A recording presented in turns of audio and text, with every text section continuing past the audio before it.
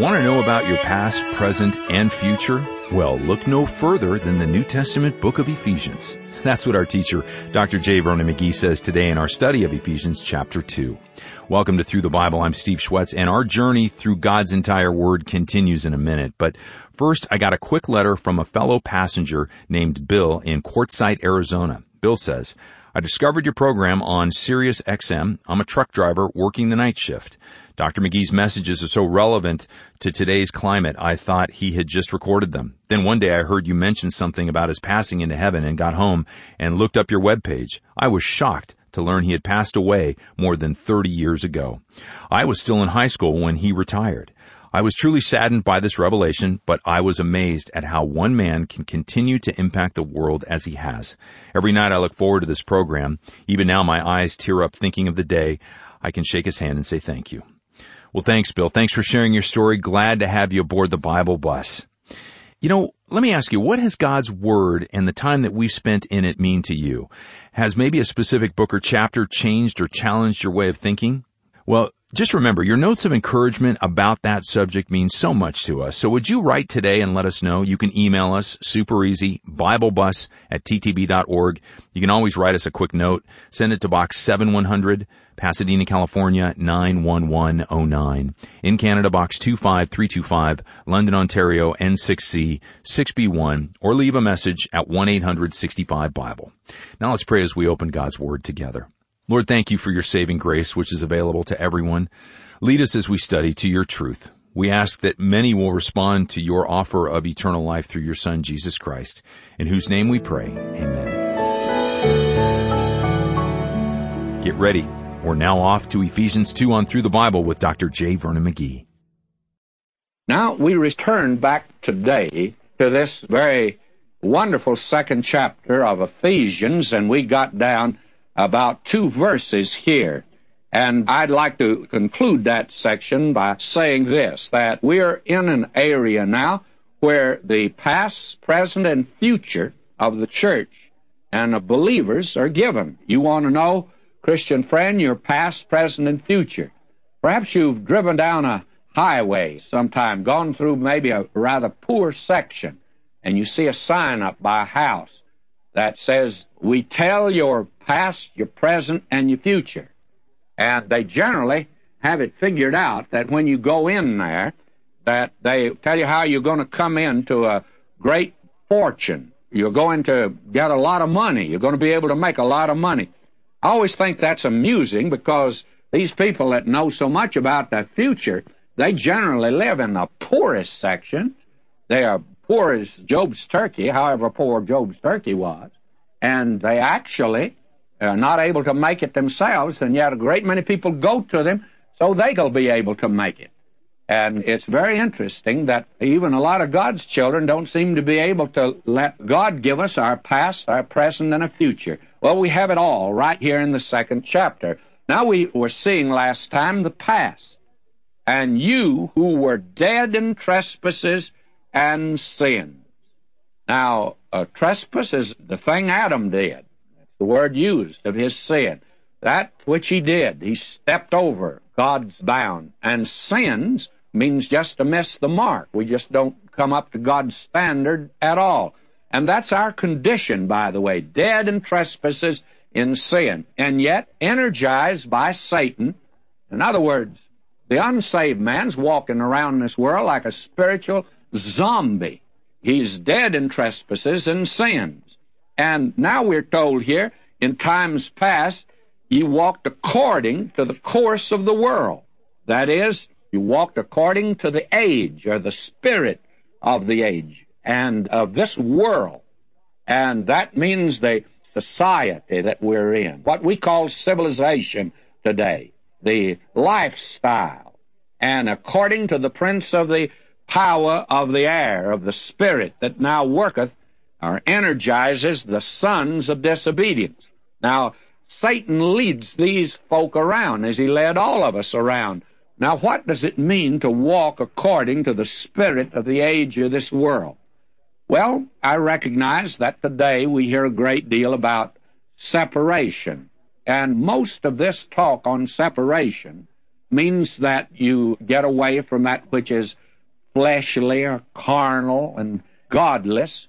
But may I say to you that this lost world is characterized by certain mental and spiritual sins that are actually, I think, in God's sight, worse than the physical sins. Listen to James chapter 4, verses 1 through 4. From whence come wars and fightings among you? Come they not hence, even of your lusts, that war in your members? Ye lust and have not, ye kill and desire to have, and cannot obtain. Ye fight in war, yet ye have not, because ye ask not.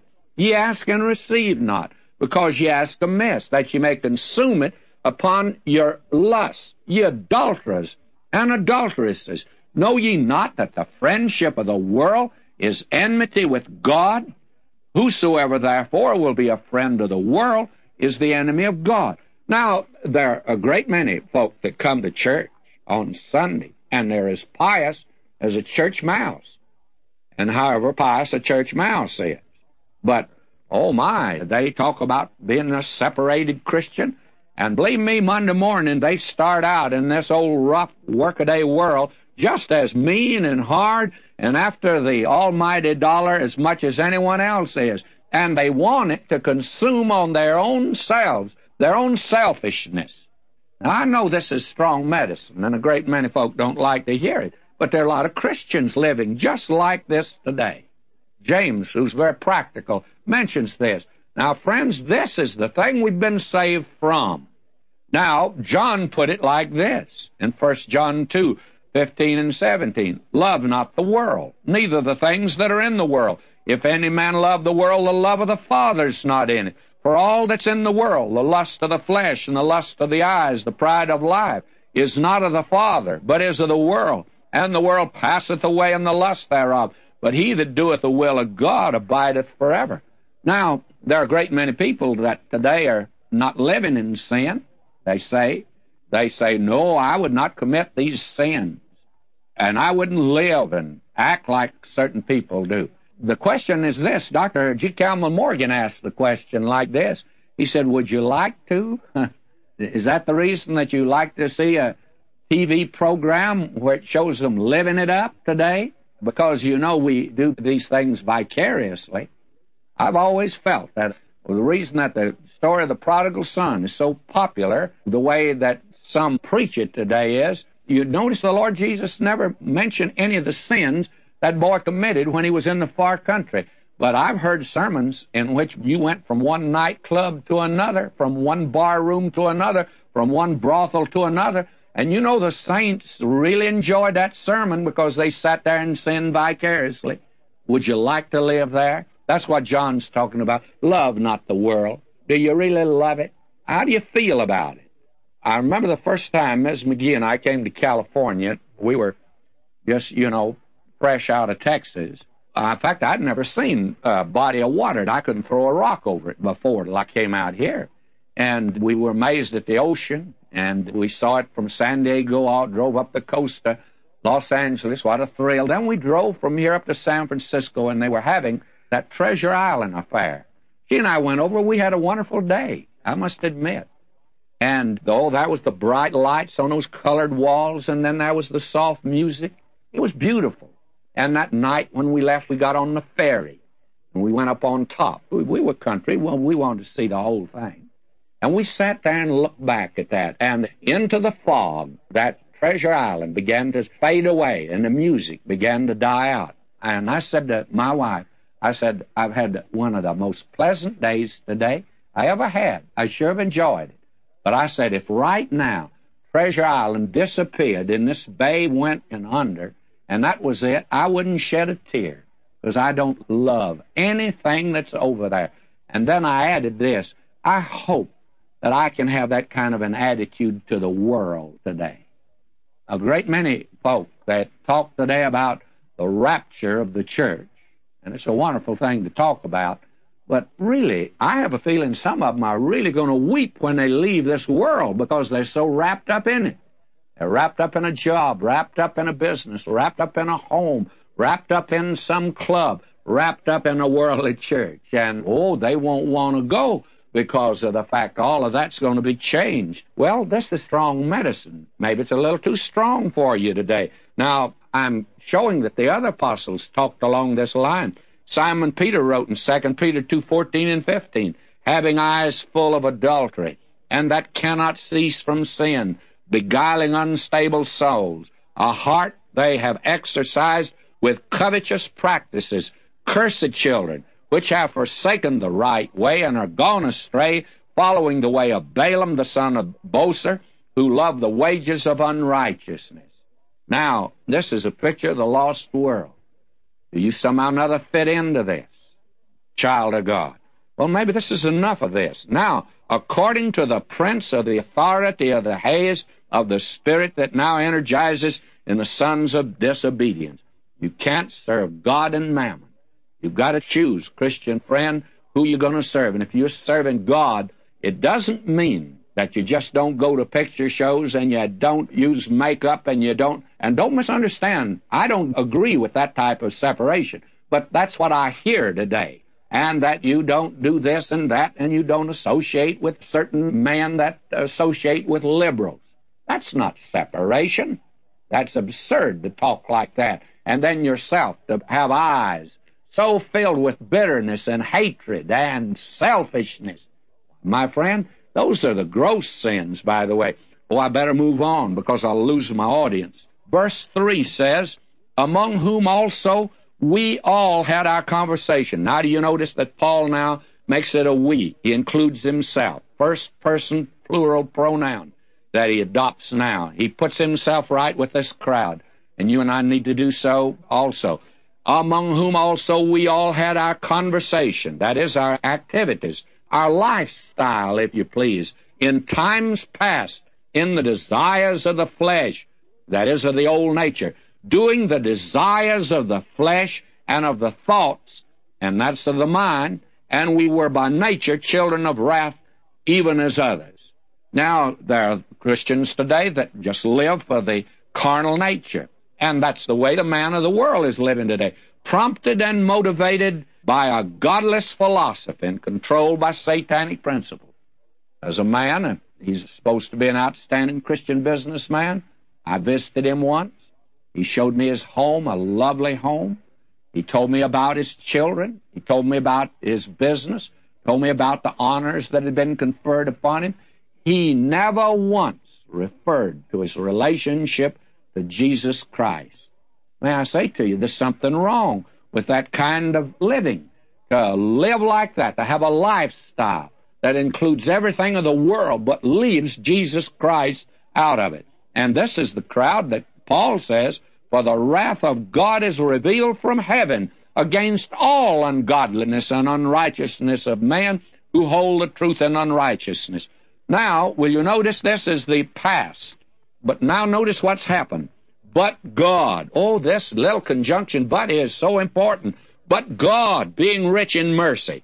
And God's rich in mercy. And He had mercy on me. I know He's had mercy on you on account of His great love with which He loved us. Now, love didn't enable Him to save us. But love provided a Savior so He could forgive us. And He's rich in mercy today.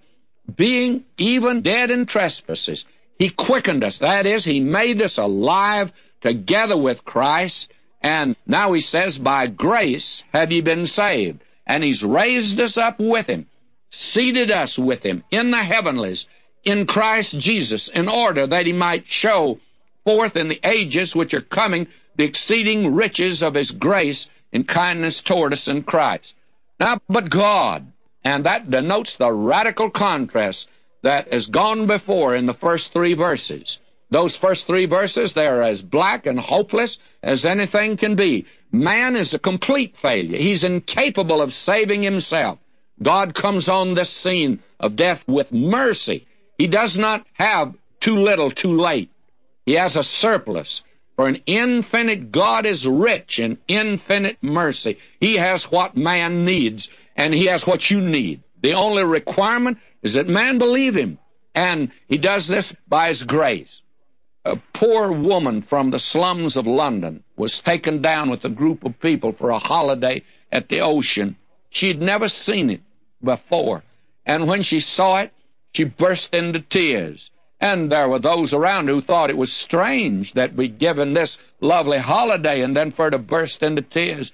And she was asked, says, why in the world are you crying? And she pointed to the ocean. She says, this is the only thing that I've ever seen that there was enough of it. Oh, my friend, there's enough of the mercy of God. He's got oceans of mercy because God does what? He saves us by His grace. Now let me illustrate this. What does it mean to be saved by the grace of God? We were dead in trespasses and sin, incapable of saving ourselves. Now God comes on the scene, and by grace He reaches down. He finds nothing in us. He finds it in Himself.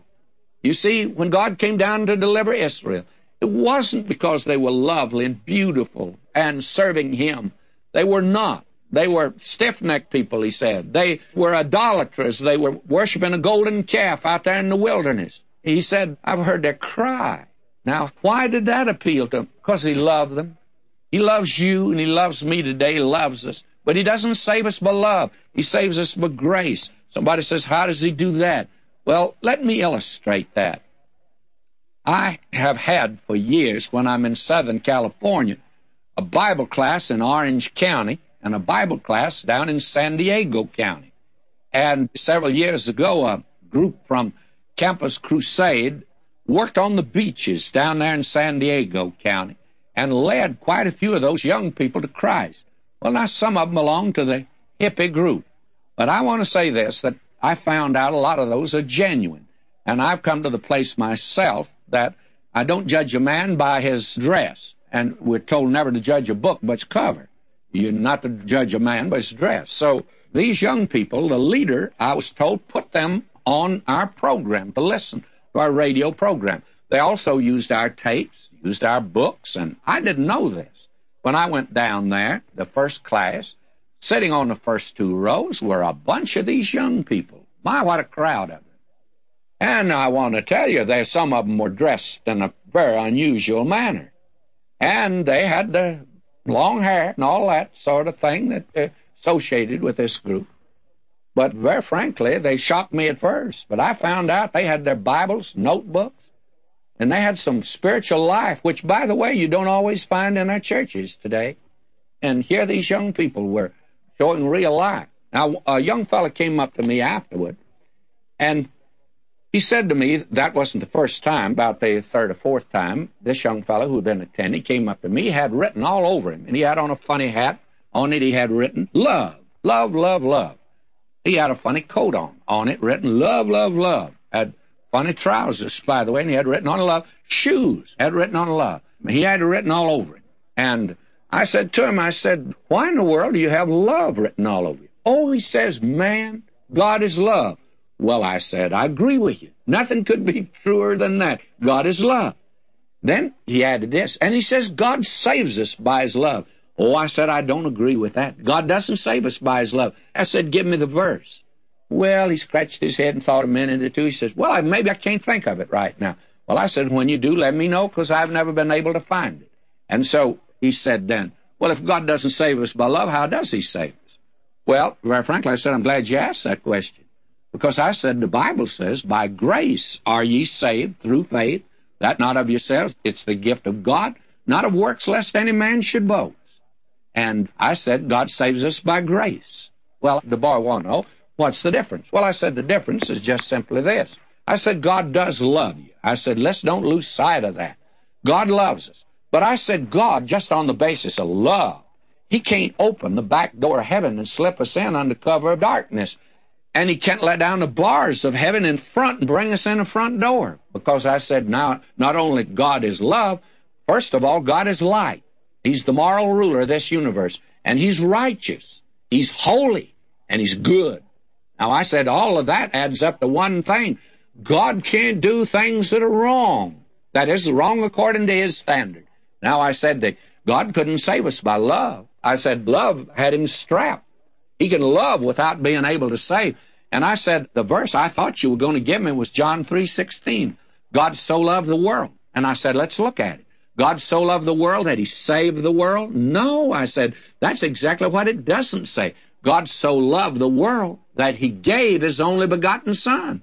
You see, God couldn't save the world by love, because He goes on to say, God so loved the world, He gave His only begotten Son, that whosoever believeth in Him, what? Might not perish. Well, I said, you and I are going to perish. We're lost sinners. And God still loves us. But the love of God just can't bring us into heaven. God had to provide a salvation, and He paid the penalty for our sin. Now I said, a God of love can reach out His hands to a lost world and said, now if you'll believe in my Son, because He died for you, and will come to me on that basis, I can save you. Now I said, God doesn't save us by love. God saves us by grace today. And I said, frankly, that's more wonderful.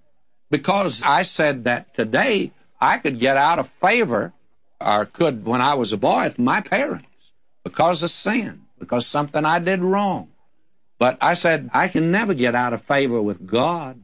Now, I can lose my fellowship, and if I sin, that breaks fellowship. The Spirit of God is grieved. But I said, if I'll come back to Him, if I confess my sins, He's faithful and just to forgive my sin and cleanse us from all unrighteousness. But even if we walk in darkness and we say we have fellowship with Him, we're lying, because we're not having fellowship.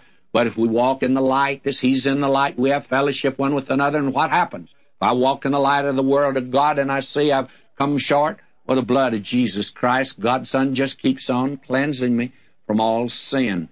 Why? Because God does it by grace. And what about grace? Well, He's rich in mercy and grace. He extends mercy to you today. And God has His arms outstretched to a lost world and says, if you'll come my way, and by the way, this is His universe. He's doing it His way. You may have a better way, but you don't have a universe. He does. This is His. He makes the rules. And you're going to have to come His way. He loves you. Oh, you can't keep Him from loving you. Now, what you can do, you can't keep the sun from shining, but you can get out of the sunshine. And by sin today, by being out of the will of God, turning your back on Him, you won't experience the love of God. But if you'll come to Him through Christ, He'll save you. God is rich in mercy. Now, that's the present state of the believer. How is that? Why, He not only lifted us from a graveyard, a spiritual graveyard, but He's made us alive, sitting in Christ today, yonder in the heavenlies. He's the head of the church, you remember. We saw that in the first chapter. And what's He going to do? Why, He's going to show forth in the ages which are coming the exceeding, the overflowing riches of His grace and kindness toward us. I'm going to be on exhibit someday.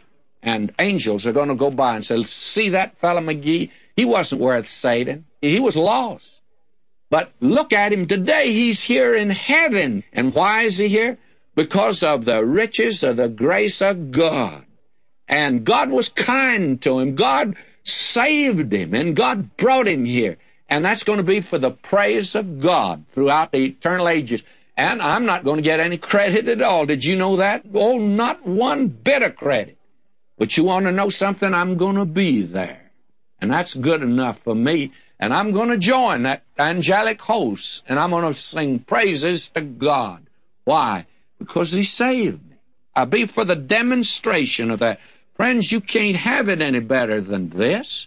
This is the most wonderful thing that I know of that we have. And here we're told in a very wonderful way that we've been quickened together with Christ. That's a possession. Impartation of divine life. Raised and seated with Christ in the heavenlies, that's a position that we're given today. And you just can't add anything. And grace is the way. Grace is mentioned twice here. And you can't have it, friends, any more wonderful than this. Oh, today to praise Him for His infinite, wonderful grace. Amazing grace. How sweet the sound that saved a wretch like me. May God richly bless you, my beloved.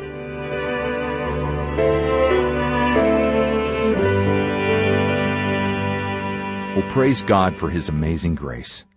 If you'd like to share today's message with a family member or friend who maybe needs to hear this exact message, you can visit ttb.org or call us at 1-800-65-BIBLE if we can answer your questions about this fruitful ministry.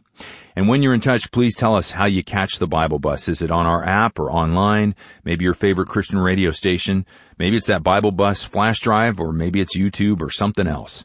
Remember, that little bit of information really does help us in a big way. We'll continue to learn about salvation by grace through faith next time. I sure hope that you'll hop aboard the Bible Bus and maybe even invite a friend. I'm Steve Schwetz, and as always, I'll be here saving a seat just for you. Jesus made it all to Him I owe. Sin had left a crimson stain, He washed it white as snow.